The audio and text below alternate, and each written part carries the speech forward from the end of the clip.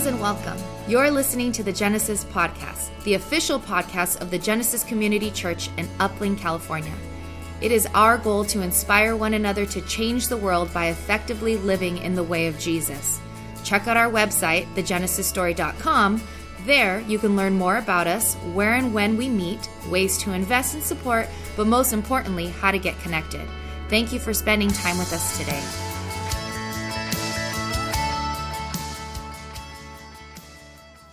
Good morning again. Thank you guys for being here.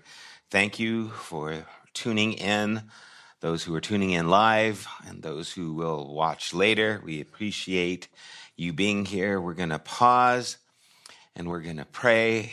This morning I'm going to be talking about God is, well, we'll get into it later, what God is, or maybe what God isn't, or maybe a little bit of both of that. But before we start, let's pause. I don't know how this week has affected you.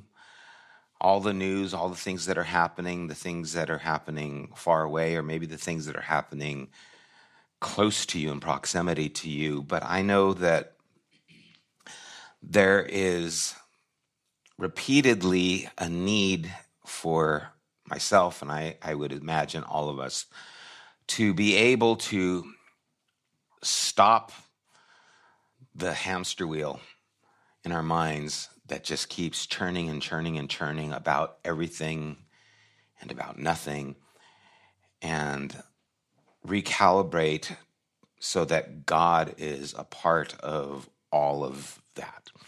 And that's what we want to allow to happen here this morning, is a recalibration that is an invitation for us to be open to God and all that that means and how that affects our lives and the things that we experience and go through. So let's be open to that, even through the music that Randy is going to be sharing with us. It's an opportunity for us to, again, have focus, to allow the words, the melodies to engage us, and to be intentional with our involvement with them. So let's pray.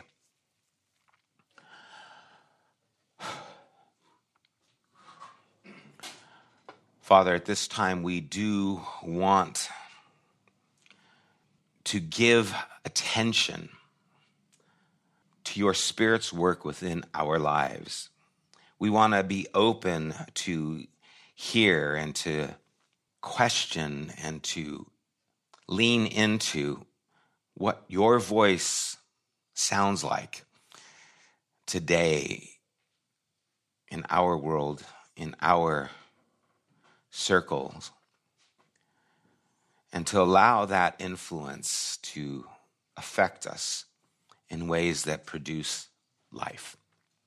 Thank you for an opportunity for us to gather together. We are grateful once again to be here, and we thank you in Jesus' name. Amen. A couple of things before I get started. Remember last year we participated in Foothill Family Shelter's stockings for the kids. We want to do that again this year. Right now they have a list of, I think, 36 kids. And so we would like to supply stockings for those kids. We will get the information on the kids' names. We've got little ornaments that we're going to label with the kids' names, and then they will tell us like the age of the kid and some more information so that we can fill the stockings appropriately. Or you can just give money towards the stocking and we will buy the gifts necessary. We recommend $35 to $40 per stocking. And we did all of them last year. They, asked us how many we could do, and we just said, I think we started at like 15, but we ended up doing like 40. And so this year we just kind of said, give us all of them. And so I'm sharing that with you because we need you to participate in this. We will have, again, names for you later on. Brianna is going to fill the stockings up and put them all together, and we'll give you more information as it gets closer to that. We'll probably be doing that through November and then distributing them the first part of December or sometime before Christmas. So I just want to make you aware that we are going to give the stockings to the kids at Foothill Family Shelter. Again, $35 to $40, and we're looking about 36, I think, kids now, but it could go up if they get more families that come in. So that's one of the things that we wanted to share. Another thing is, again, I want to take time to say thank you. Thank you for those of you who come and drop your checks off in the mail slot. Thank you for those who continue to give online. In 2 Corinthians 9:7, in the New Living Translation, it says, "Each one must give as he has decided in his heart, not reluctantly or under compulsion, for God loves a cheerful giver." And again, we don't want to make anything because we are compelling you to do it, but we are thankful that you do it. And we are here because of that. And I want to take the time to say again, thank you. And you can give to us online, or you can mail it to us. If you go to thegenesisstory.com, you can see all the ways that you can give there. And so thank you again for that. This morning, I want to talk how God is more than either or. And that's the title of the talk.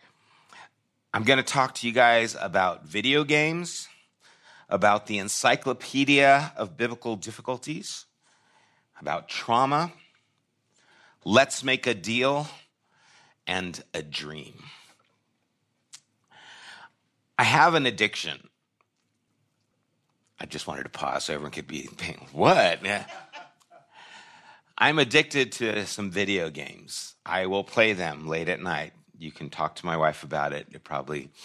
She said, yes, he does. At the end of the day, it's my way of just checking out. But the problem is I don't just check out for a few minutes. I can check out for hours and just sit there and play these games. And one of the things that happens in these games is to advance in the game, you need different things. And so you can get money by watching advertisements.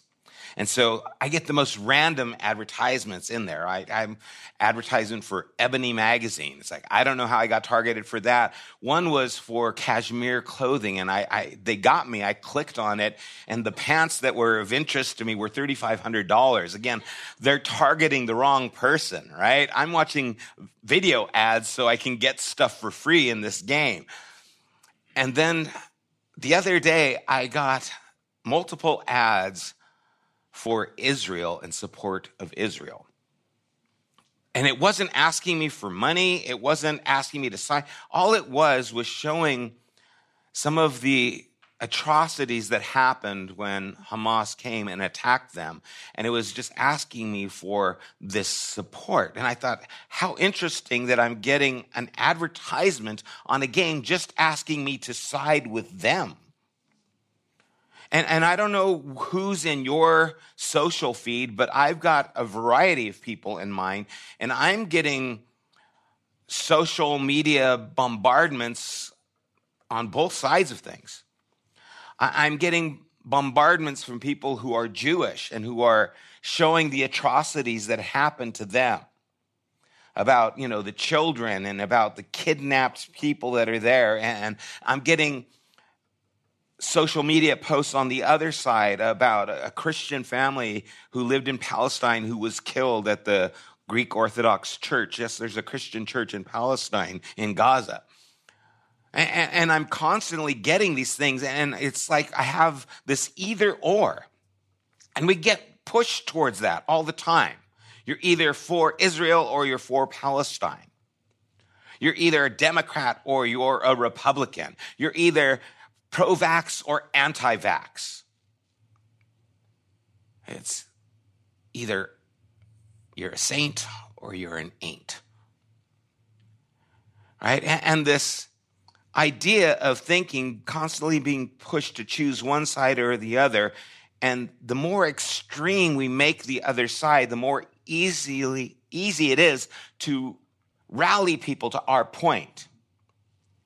Right? If I can make them seem more evil or even label them like the Hutus did with the Tutsis in Rwanda, they called them cockroaches because you don't mind killing cockroaches. And if we can label a group of people something less than human, it makes it easier for us to bring harm to them.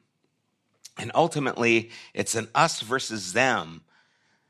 And the more we vilify, the easier it is to separate it. And I think we do this with God as well, maybe not knowing it as much, but we do see it, and I would see it in my social feeds as well. You know, you've got those who are on a predestination Calvinist side, you know, and they'll quote John 15, I have chosen you. You have not chosen me, but I have chosen you. Then you'll have people on the Arminian side or the choice side in John 3:16. Whoever believes shall be saved. God so loved the world that whoever calls on him, right? It's like, so you can do this or you can do that. It's one or the other. And the crazy thing is, it's John, the same author, who's saying both of these things, right? And it's not like he forgot what he said earlier. He's intentionally saying these things that lead us into these different directions. And I believe it's intentional. Years ago, when I started studying the Bible, I came across some difficult places in Scripture, and I needed some help understanding it. You know, I'm just this new follower of Jesus, and I'm reading things that I don't get, and it seems weird to me. And so I found the Encyclopedia of Biblical Difficulties. And I bought this book to answer these few questions I have, and then I found out there were a lot more questions than I had. It's a big book. It's like, man, I had no idea there was this many problems in here. And what they do is they take these areas where there's a contradiction or these passages where there's a problem, and they try to iron them out so that everything just flows easily and together. And so you have stories like where Abraham is going to God and interceding, basically bargaining with God for the people in Sodom, saying, will you kill and destroy this city if there are 50 righteous? And God says, no, I won't. What if there's this many? Will the God of the universe destroy the righteous with the unrighteous? What if there's only 10? Will you do that? And God says, I won't even do it if there's 10. He's not going to destroy the righteous with the unrighteous, which is an interesting story that God is being talked to by a man to have mercy. But then what do you do in 1 Samuel chapter 15, where it says this? This is what the Lord of armies said. Well, that's an interesting title. I witnessed what the Amalekites did to the Israelites when they opposed them along the way as they were coming out of Egypt. Now go and attack the Amalekites and completely destroy everything they have. Do not spare them. Kill men and women, infants and nursing babies, oxen and sheep, camels and donkeys. Whoa. What happened to God who was gracious, who was abounding in mercy and slow to anger? What happened to God who would not destroy the righteous with the wicked? What's going on here? And some of the answers to try and smooth these things out are almost comical. I had heard one thing, and I don't know if I heard it or I read it, that the reason God told them to wipe everyone out was because the Amalekites were so evil that they were possessed demonically by evil spirits. And I thought, even nursing babies? And what with the animals? Are they possessed too? Now, like cats, I could understand, right? I mean, I've seen some of those videos, but sheep? What's going on, right? And to make it palatable, we try to smooth things out by saying things that just aren't there, but that's what we find in Scripture. God is the God of armies, and he's also a peacemaker, right? He's the one who inclined and heard my cry, and he's the God who is deaf to my cries. He is unchanging, yet he repents. Are these contradictions, or are these writings grasping for expression of things that we can't understand? Are the metaphors right or wrong? Or is the truth of God that which creates the need for the metaphor in the beginning? listening to different speakers talking about what's happening in the Middle East, and everyone wanting to make it palatable and simple. And then it comes to this biblical prophecy kind of a thing where it's like, well, this is what God's doing and this is what's going to happen and this is all planned. And it just, the way it's presented seems like this is a ticket out of the conversation.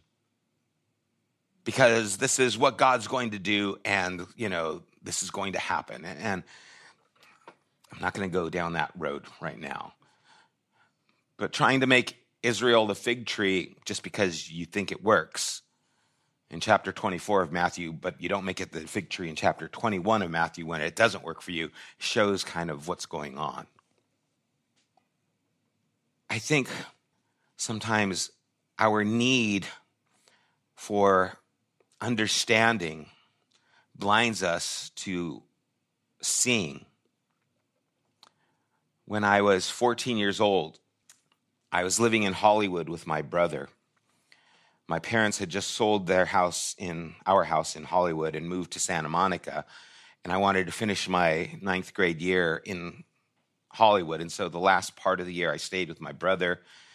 He was 18. That was a mistake. There's some stories there. But anyway, I lived with him, and then when I finally graduated the 9th grade, we took a family vacation to Hawaii for 2 weeks. And we traveled to different islands there in Hawaii. And it was an incredible time, incredible vacation. My brother and I stayed in our own room, and we got to charge everything to our room. My brother was 18, which is legally you're able to drink at 18. And I was 14, and so I was with my brother, so I was illegally able to drink with my brother, and we just were having the best time. And one time on the Big Island, we were heading to a hotel in Kona, and as we were driving there was this incredible beach. I mean, it was just postcard perfect.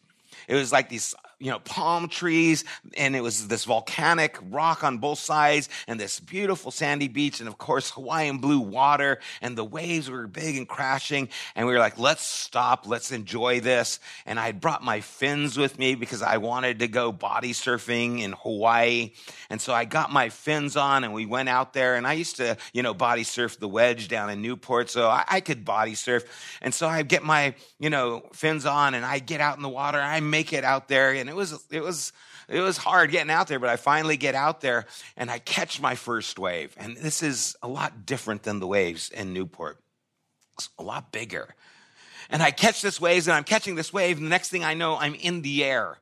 There's no more water underneath me. I'm just doing, cartwheels in the air, hit the water again, but I don't just hit the water. The wave crashes on me and just plows me into the bottom and then drags me down, and I'm just like stunned, and I get up and I was like, wow, what happened? And I pause for a moment. I go, I better get out there, but he who hesitates is lost. And as I start going back out there, another wave comes and crashes on me again, and I'm again pummeled, and I'm doing somersaults underneath the water, and I'm wondering which way is up, and I lose one of my fins, and I don't know what's going on, and I get up and I think, I need to get out. I better get out. And so I start trying to get out, but the water is like Moana. It's like calling me back. It's like, no, you won't come here.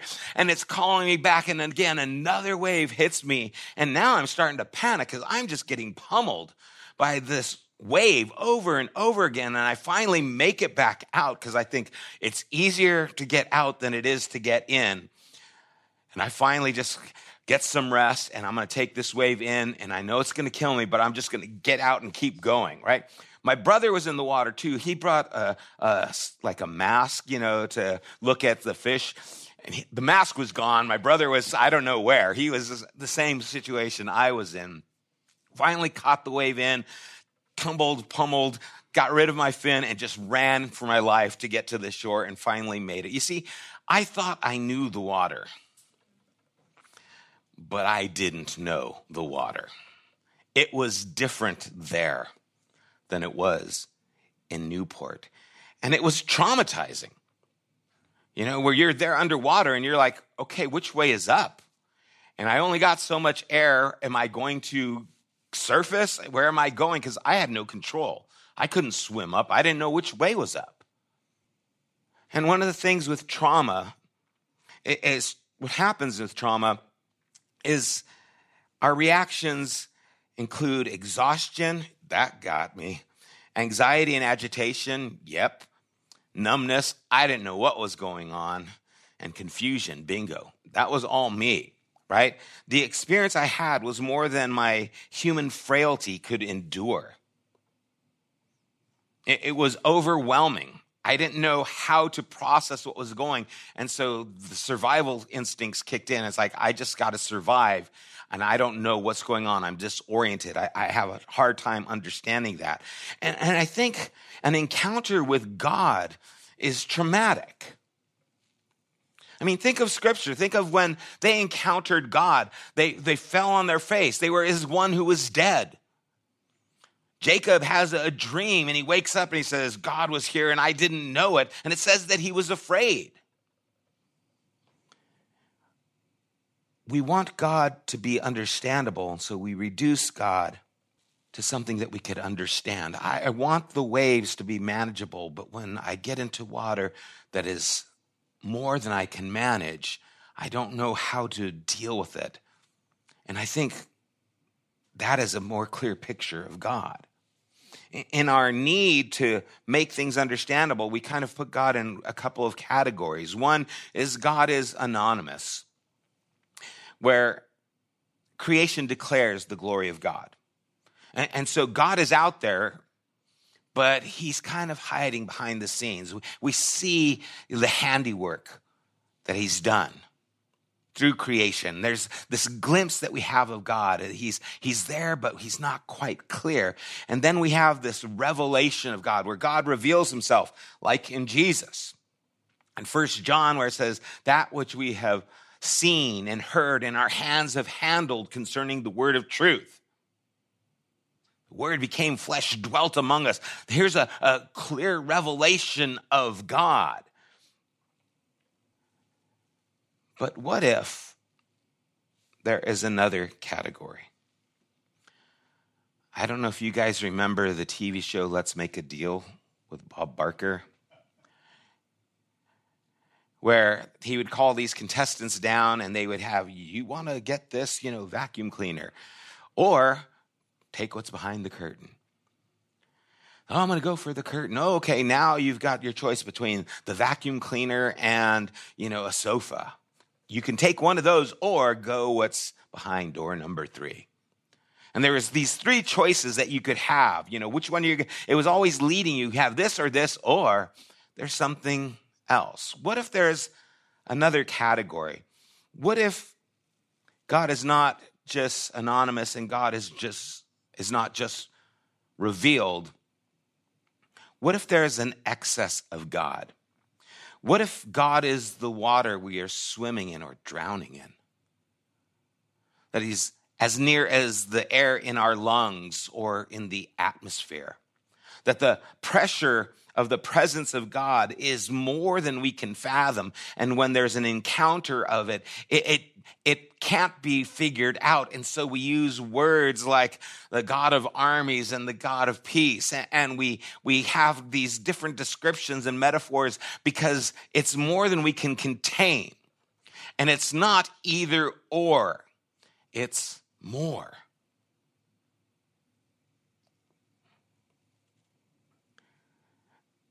That's why the Psalms sing about not being able to speak. Like Paul says, the Spirit intercedes with us with groanings that cannot be uttered. How can you sing about what can't be said? It's all I have.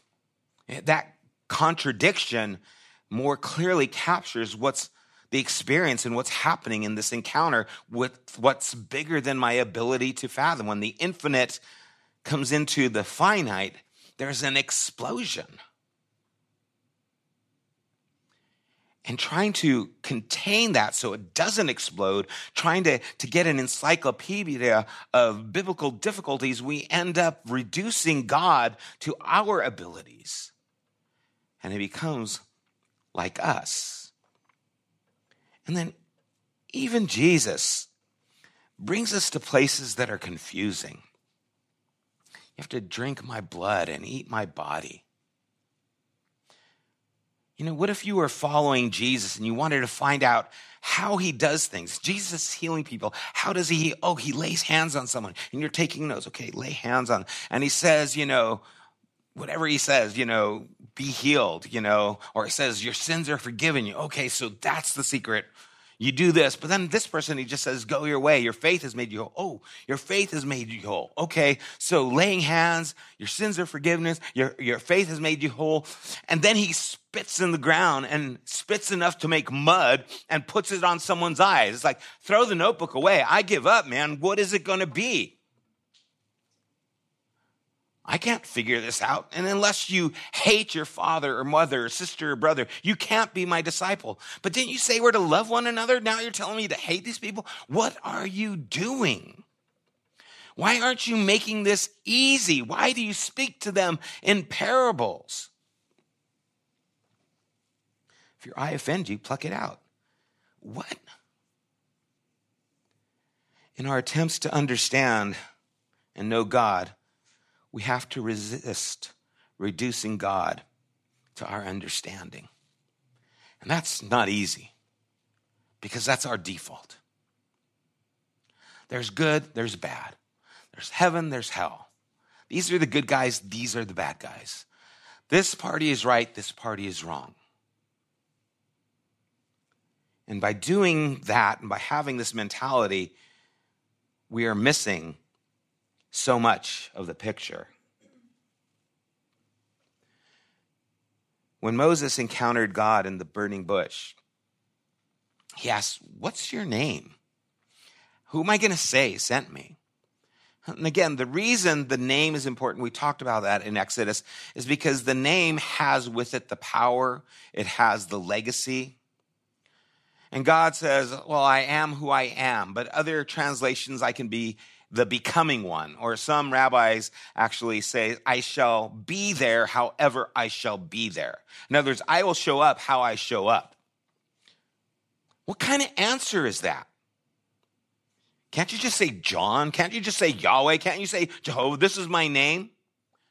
What kind of answer is I'll show up how I show up? What about Jacob when he's wrestling with God and he finally realizes it's God? And he says, I'm not going to let you go until you tell me your name. God says, why do you want to know my name? And God doesn't tell him his name. He renames Jacob. That's his answer. What's your name? No, your name is now this. You see, you need to be different to understand who I am. Who you are isn't enough to comprehend what I am. You need to change so that you can see me more clearly, and you still can't see me. Can you live with that? When God is revealed, it first reveals the ignorance of what we know. When God opens our eyes, it opens our eyes to our blindness. Paul had to become blind in order to see. That's intentional. Where you're living, you don't see things correctly. Let me blind you. Because you need to be blind to what you're seeing in order to see something else. How do we deal with this tension of the two, of wanting God to be on our side and those who don't believe in God like us to be on the other side? I forget who it was who said that you've made God in your own image when God hates all the same people you do. How do we get past this either or mentality? Peter Rollins tells about a parable that his friend told him when his friend was leaving the church. And he said, I had a dream. The dream, I died and I went to heaven. And I was standing there at the gates, and St. Peter was there, and St. Peter opened the gates and said, welcome, come on in, come into the kingdom. And as he's getting ready to walk in, he turns around and he sees his friends. Some of them were atheists, some of them were Muslims, some of them God knows what. And he turns back to Peter and he says, what about them? And Peter looks at him and says, well, you know the rules. You know the rules. And he looks back at his friends and he starts thinking of Jesus, who was an outcast, who was called a bastard, a drunkard, a friend of sinners. And he looks back to Peter and he says, I'm just going to stay with them. And then a smile breaks on Peter's face. He says, at last, you get it. There is the identification of drawing into. See, Mother Teresa said, if I am going to be a saint, I am going to be a saint of darkness, and I will be absent from heaven so that I can be a light to those who aren't yet there.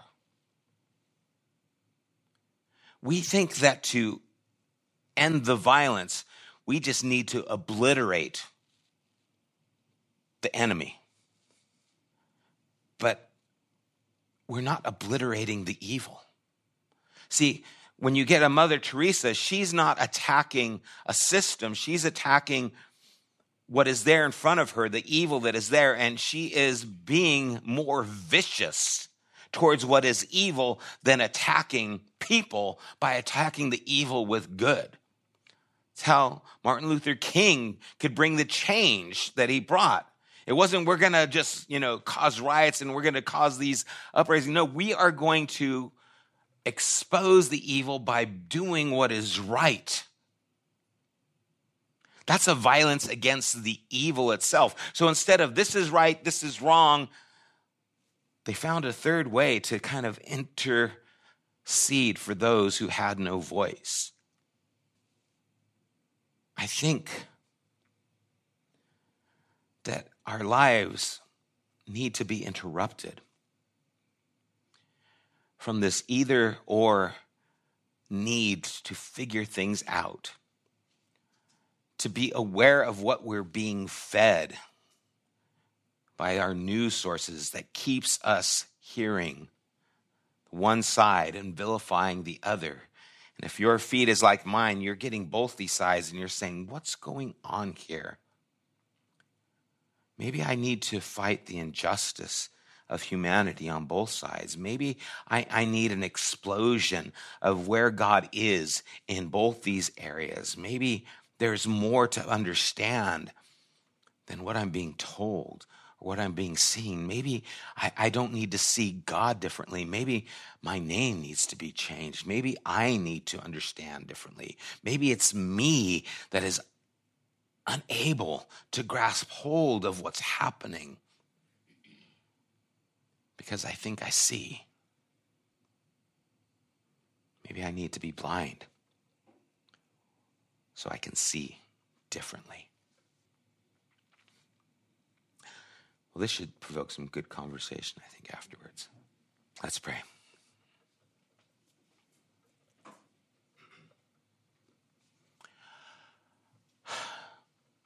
Lord, Jesus said that we are to love our enemies, to bless those who abuse us, those who would persecute us. God, I don't know how to do that.